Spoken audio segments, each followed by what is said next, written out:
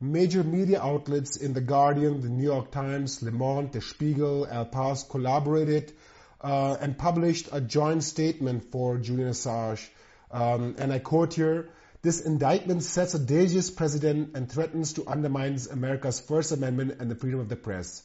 Why do you think it took so long for major media outlets that benefited so much greatly from WikiLeaks' work to band together and finally release a statement? I don't know, because I wasn't on the inside. I'm glad they did it. It's very late, but it's better than not doing it. I thought it was a good statement. I think it will certainly help.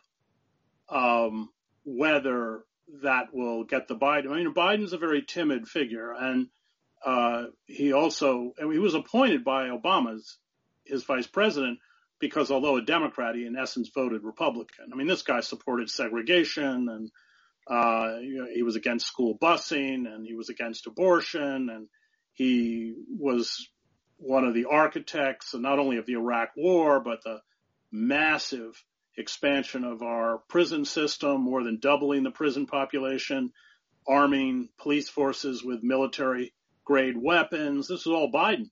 And the CIA wants to punish Julian, I think, for Vault 7, which exposed the hacking tools the CIA has access to in our smartphones and TVs and even our cars, everywhere else. So whether Biden will stand up to them, I find that doubtful, but I certainly thought that this statement was important and probably put more pressure on the Biden administration that other supporters of Julian, such as myself, are able to do. Julian Assange's legal team will appeal the decision, and also I think they're taking the route of going to the European Human Rights Court, which the UK is still obliged to. If all of these attempts fail and Julian Assange is extradited to the United States, do you think he will receive a fair trial in the United States? No, of course not. He's being sent to the Eastern District of Virginia for a reason. That's where they lynch everyone. But we know that it's not a fair trial because I've sat in on the proceedings in London. Look, if it was a fair trial, it would be dismissed because the CIA videotaped his meetings with his attorneys, eviscerating attorney-client privilege. That alone should invalidate the trial. And then there's all sorts of other issues. I mean, let's begin with the fact that he didn't commit a crime. He hasn't committed a crime. Unless you consider jumping bail. I mean, maybe that's the only crime they could pin on him. But certainly for what he's charged with. Those proceedings have a kind of Alice in Wonderland quality to them, where the Queen of Hearts says, let's announce the sentence before you hear the evidence. That's kind of what's happening. And Buritsa already has everything written out on her laptop. I mean, she was the lawyer in the lower court who it's a kangaroo court. It's a show trial. It's not the best of British jurisprudence, but stinks of the kind of Lou Bianca. And I think that's why they make it so difficult to cover.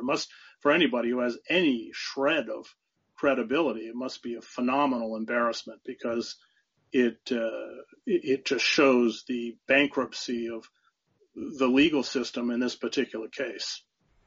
A lot of supporters of Julian Assange also watch our channel. For them watching right now, what do you think ordinary people can do in order to stop this extradition, or at least create as much as awareness as possible in this case? Protest, because, I was in the courtroom when Buritsa started complaining about the noise outside. So they know people are out there. And I think that's, we have to, I was invited, as you may know, to Julian's wedding. There were 6 of us. We didn't get in. The prison authorities wouldn't let us in. But it didn't matter. They didn't want me to write about it, obviously. But I just went home with Stella and John and Gabriel and everyone else from his family and interviewed them and wrote about it anyway. every effort to humanize Julian, of course, is something that they block. But I think the protests, they have an effect. I was in the courtroom when she wouldn't have mentioned it if it didn't disconcert her.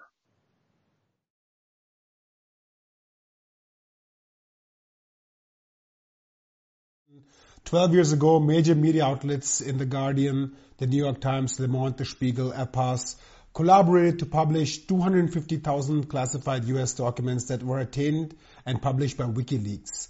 Now these media outlets, after almost 10 years, 11 years, have come out with a statement in support of Julian Assange, and if I could quote them, they state, "This indictment sets a dangerous precedent and threatens to undermine America's First Amendment and the freedom of the press."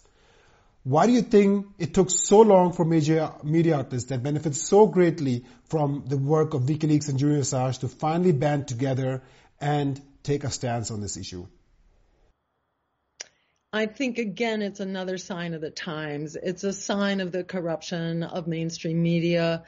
Media has been corporatized. It's been consolidated into the hands of a very powerful few. And, on a daily basis, they fail to cover, critical world events, and going back as far as you like, you can see every U.S. war really ginned up without exceptions, from the incubator babies, the mythology used to justify the first Gulf War, to the weapons of mass destruction, to the yellow cake, to Remember the Maine, and the Spanish-American War at the turn of the, going into 1900. Big media has been a big cheerleader for war, and we fundamentally need to restructure media in the same way. There's much ado right now about who owns Twitter. We should own Twitter. This should be a public square which is responsible for having an even hand and being a non-partial arbiter and not being a collaborator of the CIA and the FBI to basically wage propaganda on the American people. So, this is a patient right now that has multi-system failure and is hanging on by a thread on life support in the intensive care unit. And each of us needs to consider ourselves that patient. Our lives are hanging in the balance right now, and we need to fight for democracy, including free speech, including the liberation of Julian Assange and the many other political prisoners out there held by the U.S., but not only by the U.S., held by Russia, held by, lots of countries around the world. We need those reforms. We need them now, and we need to fight for them peacefully, but we need to fight for them like our lives depend on it. And, the good news is that people get what's going on. They are not being fooled here. So there's an enormous amount of public will that we can work with here. But we need to be, very clear-eyed that the empire is not our friend, that the economic elites and the political elites are also not our friend. We need an agenda for people, planet, and peace over profit that is fighting for a system change and a world that works for all of us that we can actually survive on. This is kind of the moment of truth that's come back to haunt us right now, and we need to step up to the plate.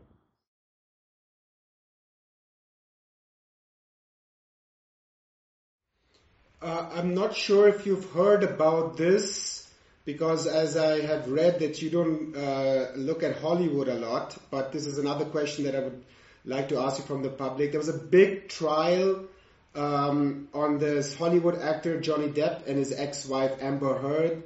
The trial was followed by millions and even billions of people worldwide.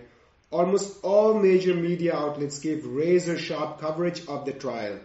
By contrast, however, the press freedom trial of the century, the case of Julian Assange, who may be extradited to the US soon, has not received even a fraction of this coverage. Can you explain why people are so disinterested in the case Assange, and why the media ignores it and gives something like a Hollywood scandal much more coverage than a scandal involving press freedom and democracy.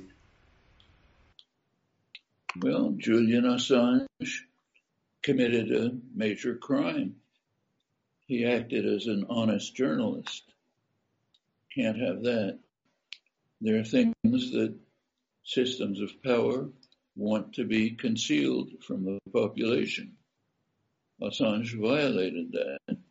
He brought to the general population information that they have every right to have and that power systems don't want them to have. Information about war crimes, for example. Well, that's a crime. You have to be punished for that.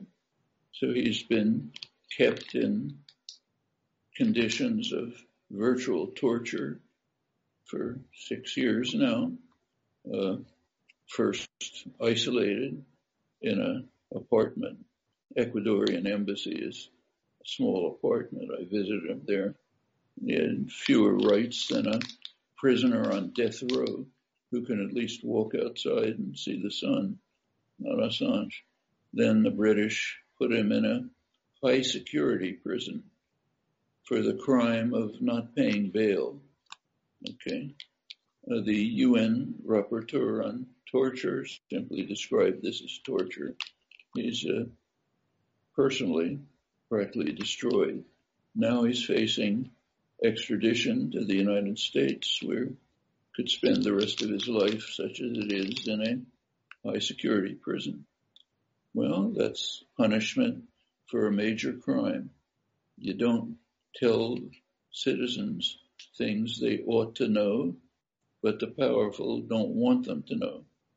And the failure of most journalists to defend him is outrageous. They're the ones who should be right in the front defending him. Some are very good ones, but too many are not. It's a real scandal. Also a scandal in Australia. He's an Australian citizen. Australia should have been pressing hard for him to be released to Australia at the very beginning of this. Everyone in the world is afraid of stepping on the toes of the United States. Might as well face it. The world is, international relations specialists can publish their essays, but the fact is that the world is run very much like the mafia. If the Godfather lays down orders, you better follow them or you're in trouble. We see this all over. Like take the Iran situation. The United States pulled out of the joint agreement, the nuclear agreement, in violation of Security Council orders. It imposed very harsh sanctions to punish Iran for the fact that the United States is violating the agreement. Europe doesn't like it. Europe opposes the sanctions. It's been spoken out strongly against them, but it follows them. It adheres to them because you don't anger the Godfather. Pretend whatever you like, but that's the way the world works. Same on the Cuba sanctions. 60 years of torture of Cuba. The whole world is against it. You look at the UN votes, 184-2, United States and Israel, but everyone adheres to it. Same reason. You don't anger the Godfather, who has plenty of weapons to punish you. More weapons, thanks to Putin's stupidity.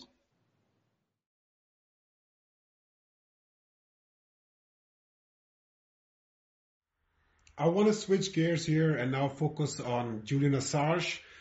Before I start digging deeper into the topic, I just want you to talk about how culpable is the media in today's the result that has come out that Julian Assange will be extradited to the United States. What role have they played so far?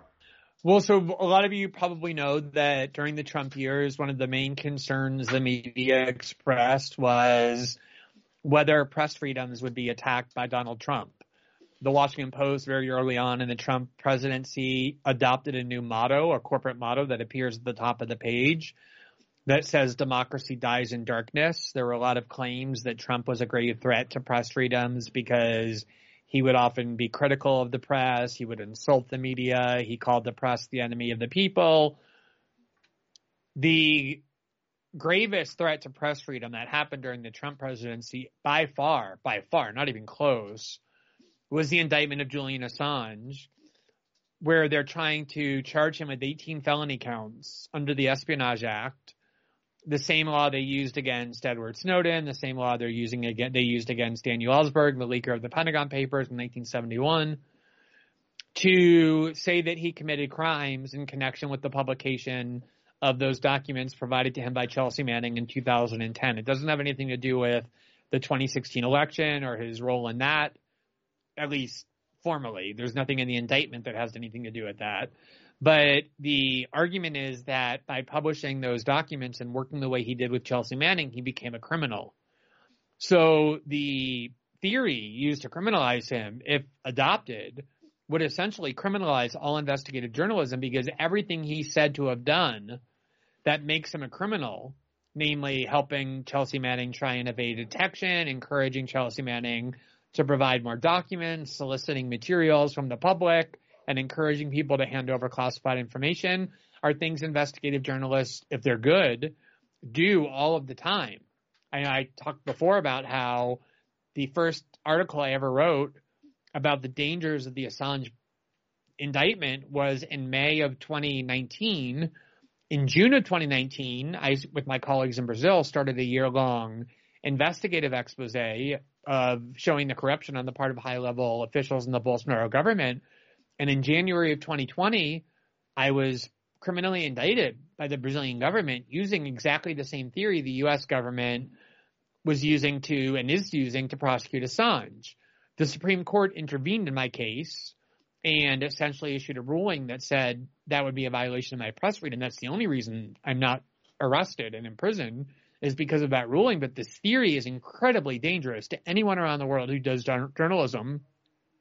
And remember, one of the things that makes it extra dangerous is Julian Assange is not an American citizen. He's not on U.S. soil. The U.S. is reaching across the world to try and nab him and bring him back to the United States, a country to which he has no connection, which I presume means that if the New York Times publishes secret documents from Iran, as it's done, or Russia or China, any of those governments under this theory would have the right to extradite those reporters to their countries and charge them with harming national security or espionage. And yet you hear almost no complaints, no concerns, no warnings from the American media. They were hysterical every time Trump would tweet an insult about some TV personality, as though that was a grave attack on press freedom. Here you have an actual attack on press freedom. Some of them, when Trump did it, came out in defense of Assange. But now that it's the Biden administration that has picked up this case and is aggressively pursuing it and refuses to drop it, there's almost no coverage of the case at all, let alone denunciations about what the Biden administration is doing, because the American media hates Julian Assange so much. They hate him for personality reasons. They hate him because of jealousy that he's broken so many stories more than they ever have or will. They hate him because they perceive that he helped Trump in the 2016 election by reporting accurately on Hillary Clinton. So the hatred level for Julian Assange is so great that almost nobody in the American media is even covering the story, let alone objecting. And that, of course, is a major reason why the U.S. government is getting away with trying to drag him back to the United States and keep him in prison forever. So Julian Assange was spied upon while he was in the Ecuadorian embassy. In addition, there were plans discussed by the CIA and other government actors to assassinate him. Lastly, the star witness of the U.S., who has a documented history of several convictions for sexual abuse of minors and even for committing financial fraud, admitted to fabricating key accusations against Assange. These facts received little to no attention in the German media when the verdict came. It was just presented very objectively So in your assessment, why do you think these facts were not given the weight that they deserved in the British court? So for example, if Navalny was tried in Russia and all of these things were done by the Russian government, we would have seen a big coverage and weightage put on these facts. Why do you think these developments were just simply thrown out by the British court? You know, it's amazing. I visited Julian Assange in, I believe it was 2018 in the Ecuadorian embassy in London. I visited him as a journalist. I visited him with my husband, David Miranda, who's an elected member of the Brazilian Congress, who's a member of the Foreign Relations Committee, and was traveling on a diplomatic Brazilian passport to London. We went there to do an event together about what happened at Heathrow Airport during the Snowden reporting to David, and we went and visited the embassy, and we were among the people who were spied on by this private contractor hired by the CIA, as were many other people. An incredible breach of diplomatic protocols, of press freedom, of privacy. Beyond that, you know, he is suffering greatly inside of that embassy, or inside the prison where he is. His doctors have said that his physical and mental health are deteriorating rapidly, and yet there's very little coverage of it. And what you have instead is the American media, the German media, the British media. They love to accuse other countries of attacking journalists. They love to talk about what Putin has done to Navalny, what China has done to journalists, all of which may be true. But what standing, moral credibility does the United States and the UK have to condemn other countries for punishing journalists or attacking press freedoms when the person who I would argue is one of the most consequential journalists of our generation, if not the most consequential, is imprisoned by both of those governments, maltreated in every way imaginable, his basic human rights and political rights violated for years with almost no objection. It's, you know, something that every other country in the world will just laugh at when the US and the UK pretend to be able to denounce other countries for attacks on press freedom, and they should be laughed at because they are among the worst violators.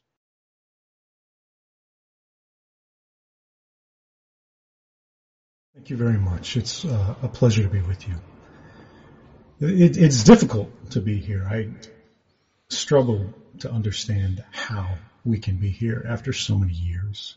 There have been so many stories told. There's been so much criticism. There has been so much deception. And where has it brought us? Has this been constructive? Is this a victory for us, for the state, for humanity, for our rights? When I came forward in 2013, I said the reason that I came forward was that we have a right to know that which is done to us and that which is done in our name by our governments.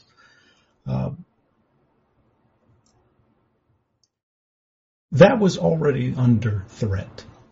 And when you look at the world since, it seems that trend is accelerating. Do we still have that right? Do we have any rights if we don't defend them?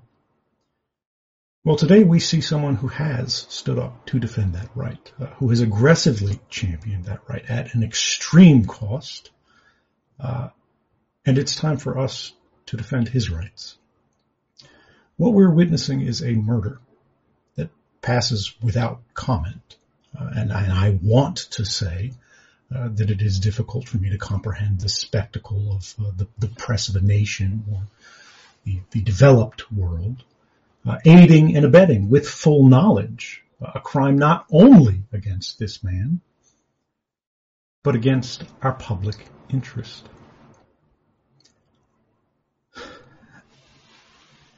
However, at this moment, that we all see this, we all feel it. It's no less familiar than the shoes on my feet.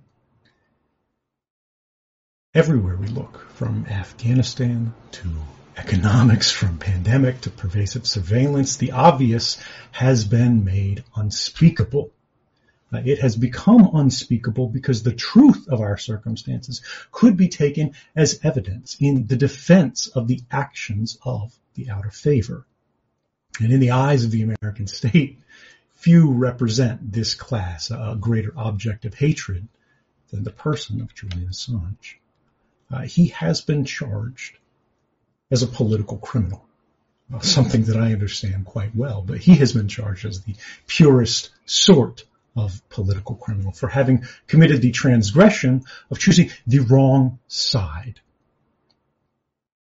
The charges, which are they are absolutely an unadorned legal fiction. We are told to believe that the state has these powers over what can be said and what can't be said, the things that can and cannot be said.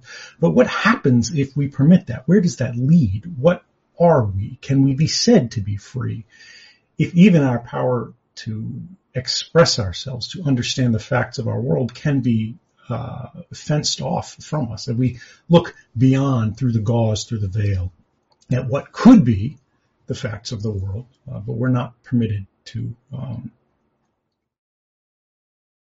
acquire them.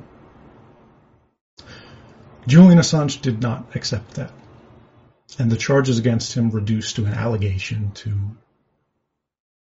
commit the crime of journalism in the first degree. Which is to say, when we look at it applied elsewhere, the same sort of publication of classified material that we see in the New York Times or the Washington Post, aggravated by a conspiracy to accomplish the same, which is simply uncovering an uncomfortable truth.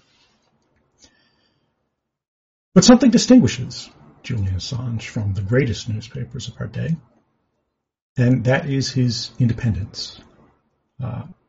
Julian Assange is not a person who will be told no lightly.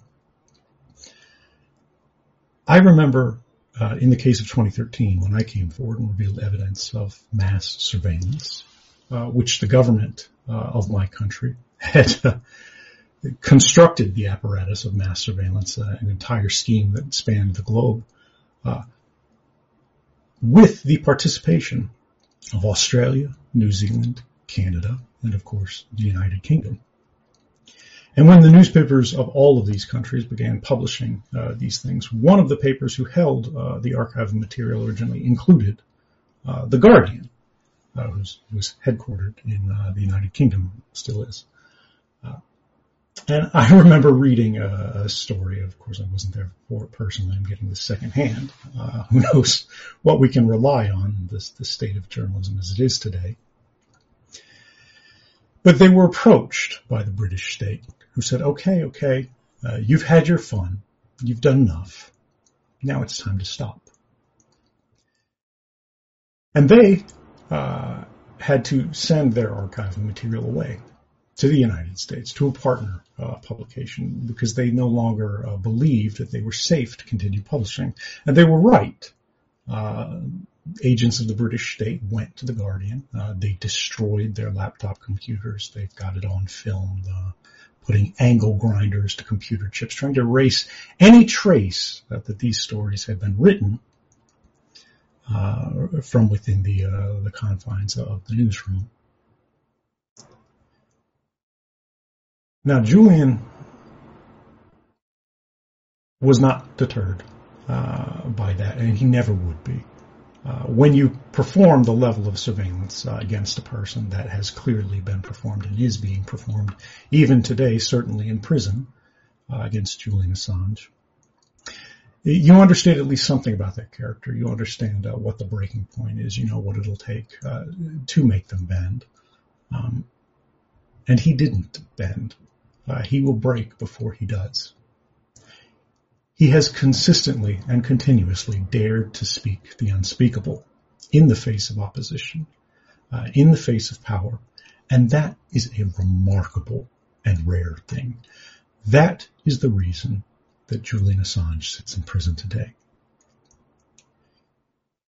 If you love the truth, as I think everyone here does, you wouldn't be listening to this, you wouldn't be watching this, you wouldn't be participating in this, you wouldn't care about this unless something in you told you that something important was happening here. And if you do care, as I think you do, you are a criminal of the same category as Julian Assange. In the eyes of the state, what differentiates you, what divides you from him, is only the degree. We share the same guilt. Each of us share in the crime, and we are unindicted co-conspirators in his quest to raise a lantern in the halls of power.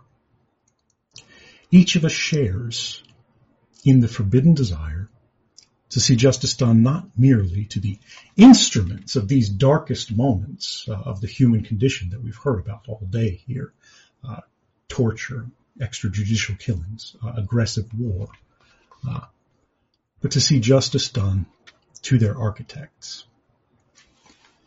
And I have to say here, each of us will also share, and to me it will happen without the faintest regret, in his ultimate fate, if we do not stop what is happening now. What is happening to Julian Assange is a crime, and he must be freed. If we're going to free the world, we have to free Assange. Thank you, and stay free.